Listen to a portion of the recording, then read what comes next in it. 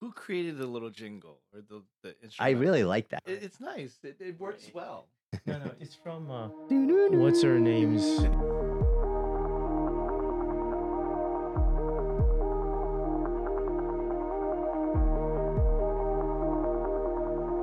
Happy New Year. Happy New Happy Year. New Year. Welcome back to Gospel Well Podcast, episode 8. And we're continuing the conversation Yes. from last podcast on the gospel and the generations. So it's good to be back. How's your beginning of the new year? Quiet. Back to no kids. Not quiet. I still have my kids. So it's a full house. It's the opposite of what Joe has experienced. Joe, how was it going from having a very full house? Because in Philadelphia, you had a larger home with actually more people Yes. because you had your in-laws. But here you have a not as large a home, but you almost had the same amount of people. Right. For a brief moment, it was fun, and then Brief moment? Well, the going from quiet to loud was nice for a moment, and then it got back to settled old waters, and yeah, I Settled thoroughly old enjoyed waters. it. But don't get me wrong, my wife questions my love for my children, but I'm glad they're doing what they're doing right now. I question your love for your children. Actually, Joe's kids they're pretty awesome, I must say. So we are back. Thankful. Yes. Today's topic is Generations. I think we're continuing the conversation we had last time, but with a few offshoots. I think one is the question of why are the generations, at least in the church, so compartmentalized? And I think the meaning behind that question is generally in a church you have different age groups and life stages, and they tend to stay siloed. They're sort of associating with those who are like them. And it's not just in the church, but it's actually even the pursuit of a church. You walk into a church worship and you look around and you're trying to find a new church. You're moved into the area. And I think many people will look and the first thing that they see is anyone like me? And that could be cultural, ethnic, and many times it's actually age and life stage. It's if I have young children, I want to know, are there people with young kids? If I am a senior, I want to know if others have gray hair. If I am a college student, I want to know if there are other college students. If I am a single young adult, I'm looking for other single young adults. And, there are reasons as to why that is the case. So I guess the question, one of the questions that we wanted to tackle today is this a good thing? And how did this happen? And where do we go from here? So, Joe? Is it a good thing? I would say yes and no. I would say yes, it's a good thing because we are all very different and God doesn't look at cookie cutter people. Sure, we are all created in the image of God, but different ages, different sizes, different personalities, preferences, all made beautifully, originally, creatively by God. And so I think it's a good thing, like even in this room, I'm with two fellow pastors. I enjoy that fellowship. I don't wish to only be around pastors. And Why not? Why not? Because pastors tend to be boring and they just talk about the same stuff, but that's okay. Speak for yourself. I think you might be talking about Fuji there. That's right. No, he definitely doesn't talk about the same thing that you would with other pastors. Is that not true? He definitely does not. And that's okay. But I need this. So that is the other side of that. I need something else. And I think there are times where God can minister to us in likeness and similarity, but he certainly, if I can reference my empty nest existence, my wife, we are completely different in every way. You name it, every category, every possible perspective, but we're very different, and yet she's my helper, given to me by the Lord, and I'm there. No, I don't mind using this word to help her and to lead her, to encourage her, to have fellowship with her, and that has been wonderful. Mm. So I don't need to be with another Joe. I'm glad I'm not. So Yeah, that wouldn't be so good. yeah, Well, she is very different from you. She uses shampoo and you use soap. that is true. Oh, so I think there are times for both. That's what I mean by good and bad. Fuji, why does this happen in the church? Well, let's put it in positive sense. Like if you want to reach a certain group of people, you have to kind of adjust ministry towards them. And so you kind of cater to that group to attract that group or keep that group. The problem is if you contextualize or adjust the ministry towards them, there is that kind of over catering to them. They remain in that, allow me to use the word bubble or compartment or silo, and they feel like this is really for them, and they become consumers. And we could talk about consumptive behavior another time, but the church practically wants to minister to them. They provide all those things for them. They feel like they're being fed or helped or encouraged, and then they just stay within that silo. Yeah. I think there's a short-sightedness that comes with this type of thinking is if you only spend time with people who are exactly like you think to yourself, I'm going to have deeper, better relationships because we have common interests.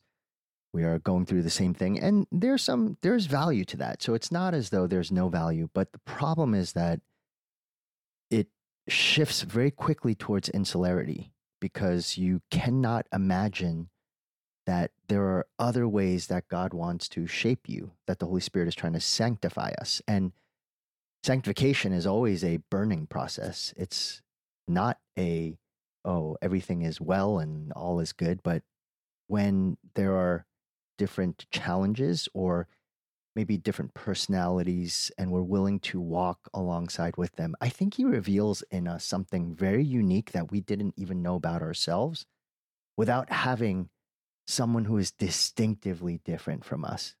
And so if I am, as a 54-year-old man, never encounters or has a single conversation with, say, a high school student, I probably am missing a little bit of something, not just of them, but of myself. Or if I've never spending time with a 85-year-old who is really thinking about the last months, year of their life, there is something to be learned and gleaned from the wisdom that is found to be when that is experienced then. That actually impacts me as a 54-year-old man. And if we don't ever step out into that insularity, it's deadening to your soul. And it actually, I think it slowly but surely, well, here's the reality is that not everyone who is similar to us is going to be around us all the time. And so if you can't relate to people outside of your own sphere, you're going to relate to eventually no one. And you get to a place where you're all alone. And we've seen it happen. I know you guys, like Joe, you've seen this happen, right? Where people cut off relationships because, this person, their personality quirks are too great for me and I don't want to deal with that. Or this person has issues, or this person, I don't really understand them because they're not going through what I'm going through. And slowly but surely, one by one, as we're cutting out people, you start realizing actually the only one who we really like is ourselves. What do you think? I agree. From a positive perspective, I look at it as I am not fully equipped in every way, not perfect. And so I need, whether it's through my wife or friends or colleagues, other people to compensate, to assist, to complement.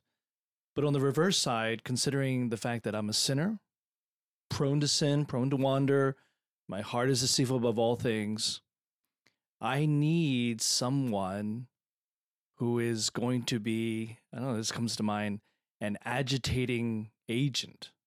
So to unveil and to cause me to be uncomfortable in my sinful skin and to unearth that, allow it to come to surface so that I can deal with it. Otherwise, if I'm with people who are just like me, then the sin kind of stays dormant or hidden and doesn't get ruffled. My feathers don't get ruffled, and I don't see where I need further sanctification, where I am weak and need to depend on Christ. And the irony is that that person in front of me, who I may think is causing the sin, may actually be the agent of redemption or sanctification. But part of that process is, again, rubbing the wrong way, having differences of opinion, whatever it may be, and given another opportunity, an environment to love. That love is not just, gospel love is not just constrained to similarities or like-mindedness. So just to touch on the word that you use, you need agitators. Yes. We need agitators, but we don't like agitators. No. And not to say we're there just to agitate, like to rib one another. I'm using the word in the way that I think you were using the word, which is that you need loving, gracious, Christ-centered agitators. Yes. Who are going to speak truth into your life because they actually love you and care for you and want to be a means of grace in your life, right? Yes. That's what you mean by agitator. Yeah. What comes to mind is a washing machine. I don't know why. Just the agitating to get it clean. Yeah. Well, here's my question to you then is that, so you have the good form of agitator who comes into your life. And I think we've all experienced this. Why is it so hard to receive the agitation? That's selfishness. I think at the heart of sin is me. Go back to Genesis. You don't have to go far. Just the first couple of chapters of Genesis, chapter 3. Adam, it's about me, not her, not God. And for Eve, it's not about her, it's the serpent and God. You look at Abraham and Isaac, how they, were willing to sacrifice the honor of their wives. We're so self-centered. And I think we underestimate the power, the pervasiveness of that self-centeredness in sin. In everything we do, it's always there. It doesn't just pop up. I think even whether it's me preaching or me just talking to this podcast or me just even being alone or with a stranger, that selfishness is right there. So to speak in theological terms, I have to mortify that selfishness and allow the humility and the sacrifice, the selflessness of the gospel of Christ to shine through. Fuji, what do you think? Agitators, I'll use a nice way to put it. Someone who is, speaking the truth to you in love and grace. Yeah. And why is it so hard? Because I do think that that's a part of what it means to be willing to even cross generations, is that this concept of being in community where sometimes it can be uncomfortable because people actually care for you enough to speak into your life. I'm not sure if I'm answering the question, but I just had to write a piece on my church planting mentor for the last 20 some years. Actually, I stopped church planting, and even afterwards, we still talk. And I just had to send this an article out on your church planting mentor. Yeah, because is it for like a, what do you call that? Like a Festschrift? Festschrift? Yeah. Is it a Festschrift? It's like that. Okay. He doesn't have that many months to go. So, and the line that I wrote in there is because he would say this line is, there's lots of issues in our lives, but he would throw something in there, right, to challenge my tendency or ask questions, provocative questions. And what it's doing is a cup full of dirty water and the dirt is on the bottom. What he's doing is, and this is the metaphor, is he's stirring the water. So it's just to see where will this end? What will be the result of this stirring of the water? Will you clean it up? Or will it just settle back down to where it was? And he's kind of stirring, but he's really praying and hoping that the Holy Spirit will do something in my life, in my heart. Mm, And it is that kind of agitation. mm. The word I think Yeah. is apt. Holy agitation. Yeah. He's in his 80s, so much wiser, loves the gospel, preaches and mentors me into my heart and life. Who else is going to do that? There's very few people who are able to do that. And I think you need that cross-generational age, wisdom. I need that in my life. And unfortunately now at my age or our age, our mentors, at least my mentors are passing. And it's Yeah. hard. Even thinking about that is hard. But bring this conversation back to the topic is that I think we need to see the gospel and people working out the gospel in different life stages, saying, oh, this is how they work it out. Yes. And I need to see that. Yes. Because all I can see is with my little blinders Yes. is my life Yeah. and how I'm struggling. And that's the key word, struggling to work out the gospel. We recently, Joe and I met with a group of people. We had lunch with a group of people who were in the church, campus church ministry that we were a part of together, and just sharing a lot of fun and funny stories. And there are many. But, you know, what's interesting about that time period is that you're dealing mostly with college students and then someone who's in pastoral ministry who's only literally like 2 years older than them. So I'm 23, 24. There, Joe is how old are you? 21. 21. I mean, and the funny thing is we tend to think we know so much more than we do, you know?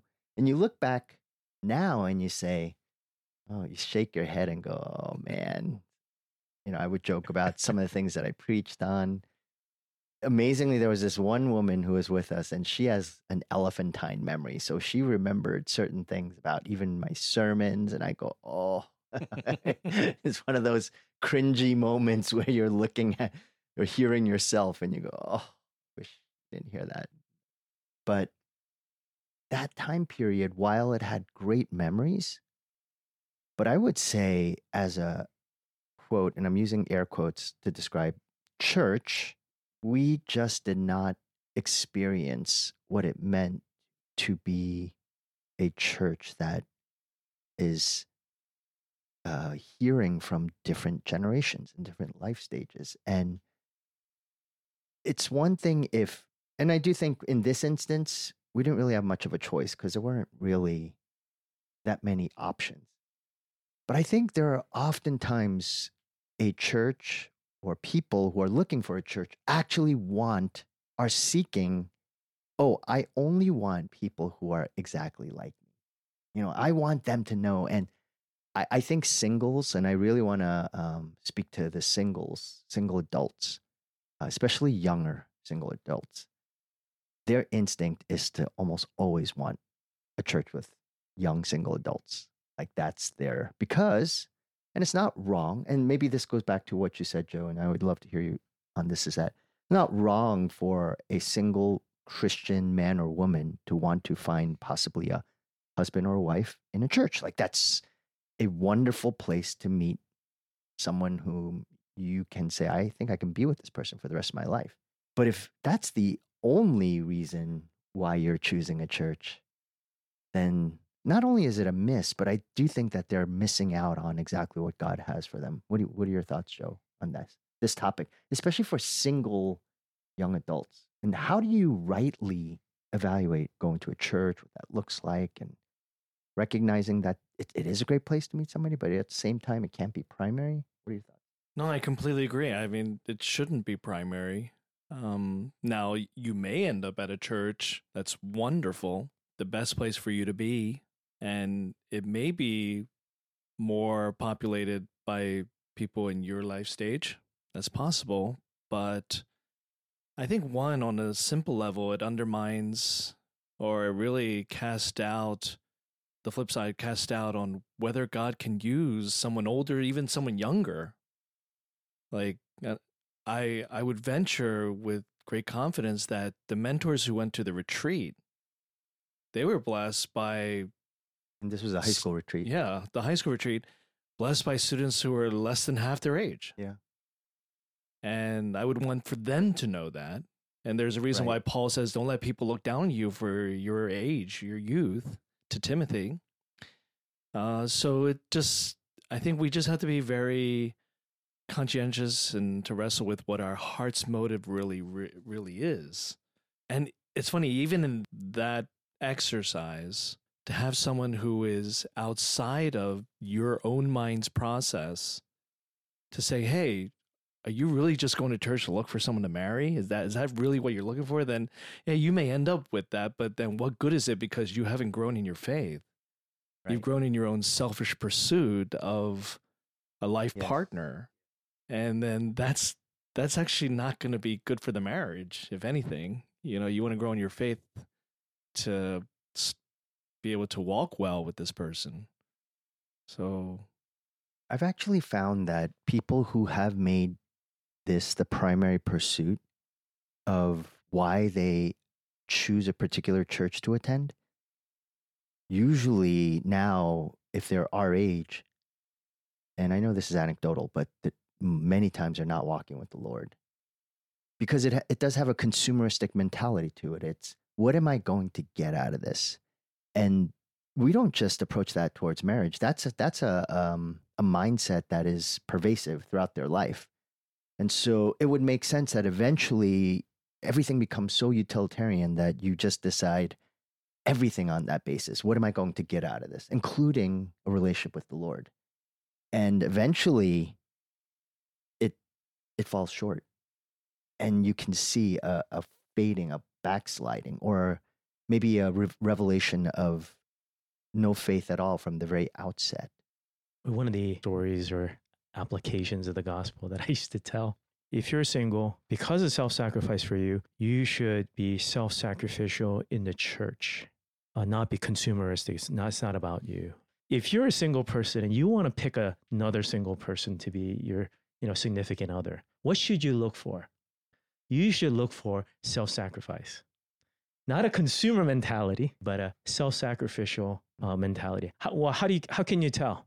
That person is loving people who they don't have anything to, commonality with them. They don't get anything back from the person that they're serving. Mm-hmm. They're just self-sacrificial. It could be to the next generation. It could be a disabled person or a hurting person in the church. That's what you should be attracted to. Mm-hmm. Not necessarily this person who comes in and they're just wanting to date. That's what you should be going for, but usually that's not the case. Yeah. Why is it not the case? I agree with you. It should be what is attractive in a sense. Like you look and see, wow, that person is so self-sacrificial, other-centered, Christ-ward, but yet you're describing, maybe sadly, the exception, not the rule. Why? sin. I don't know What's that word you used earlier? Inherent sin? Inherent selfishness and sin.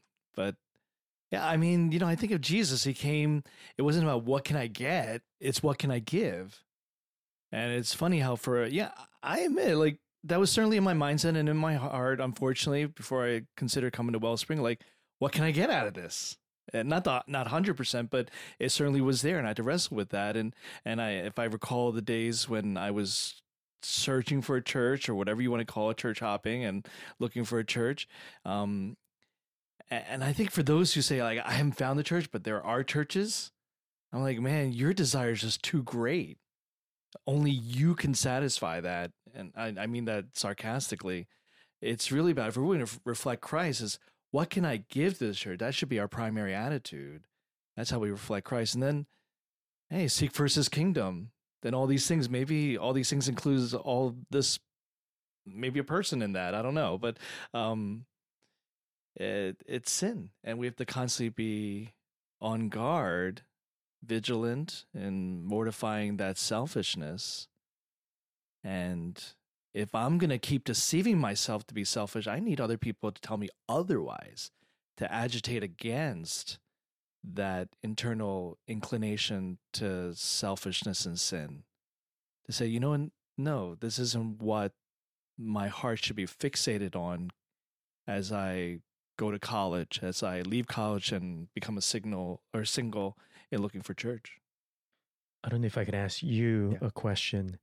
what do you say to a family? They want to come to a church with other high school students or other middle school students, other children, and they're looking for that kind of church. And I think Wellspring is a great place for that. But what if Wellspring wasn't that great? At one point, Wellspring was a lot of singles in the beginning, right? 20 some years ago. With families coming in saying, "Where's the high school kids? This is not the church for me." Yeah. Yeah. What would be the counsel to them in light of what we're talking about?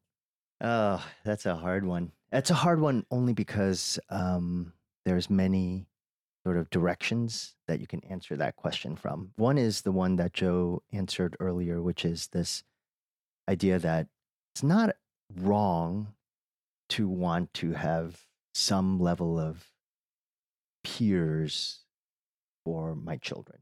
I don't think that's inherently sinful to desire that. The problem is when it becomes ultimate. And when it becomes ultimate, then it's displacing Christ, who is supposed to be ultimate. And so therefore we go down a road that I think becomes this self-fulfilling prophecy of, I want what I want. I don't care what I'm called to do. I don't care what is most Christ honoring. And I eventually find that, but then it actually leads me to be self-centered in heart. So it just starts perpetuating itself in all my spiritual decisions. So I think that's one problem with this scenario, is that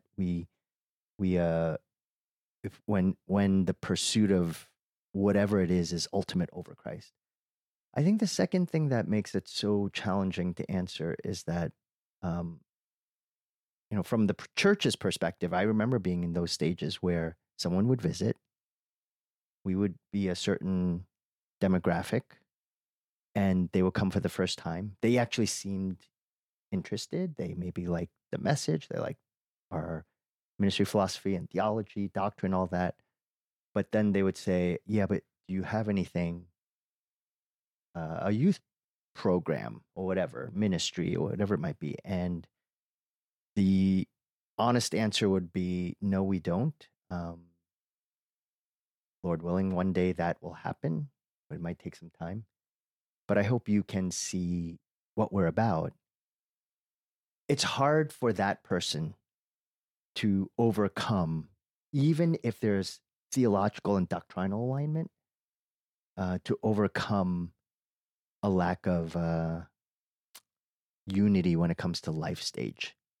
It takes a desire to live beyond your own world view and your own sphere of life. I find that to be truly the exception.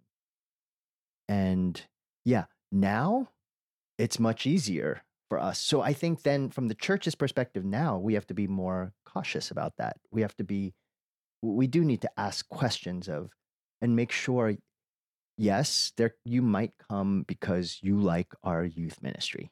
Now we're at that stage where people come because of, Access Middle School, and no other churches around has that. And so they want to be a part of that. The danger for us now is that we let that be the primary hook. And not just that's a hook, but we let it be the foundation of who they are and what we believe they should be. And I think actually, if we go down that road, we become a consumerist church, and it's deadly to the soul of the church. So it's like a contagion. It literally just, like a cancer, it just starts spreading into our whole fabric, which is one of the reasons why Gospel Well is, and here's my shameless plug for Gospel Well for this coming session, is that beginning March 5th, if you have not yet taken it, I really want to encourage you to do so. And here's why. I think, and it's, as we're thinking about Berkeley, we're thinking about implementing Gospel Well there. And the reason why Gospel Well is that we just see so strongly the necessity to have a Christ-centered framework as to who, why, and what we do in this world, and to be other-centered and self-sacrificial and thinking of others and denying ourselves and taking up the cross daily and following. Because even the things that we do as a church, while we have youth ministries and children's ministries, and they're attractional, but if we rest our laurels on that attraction, it's going to lead to only death, really.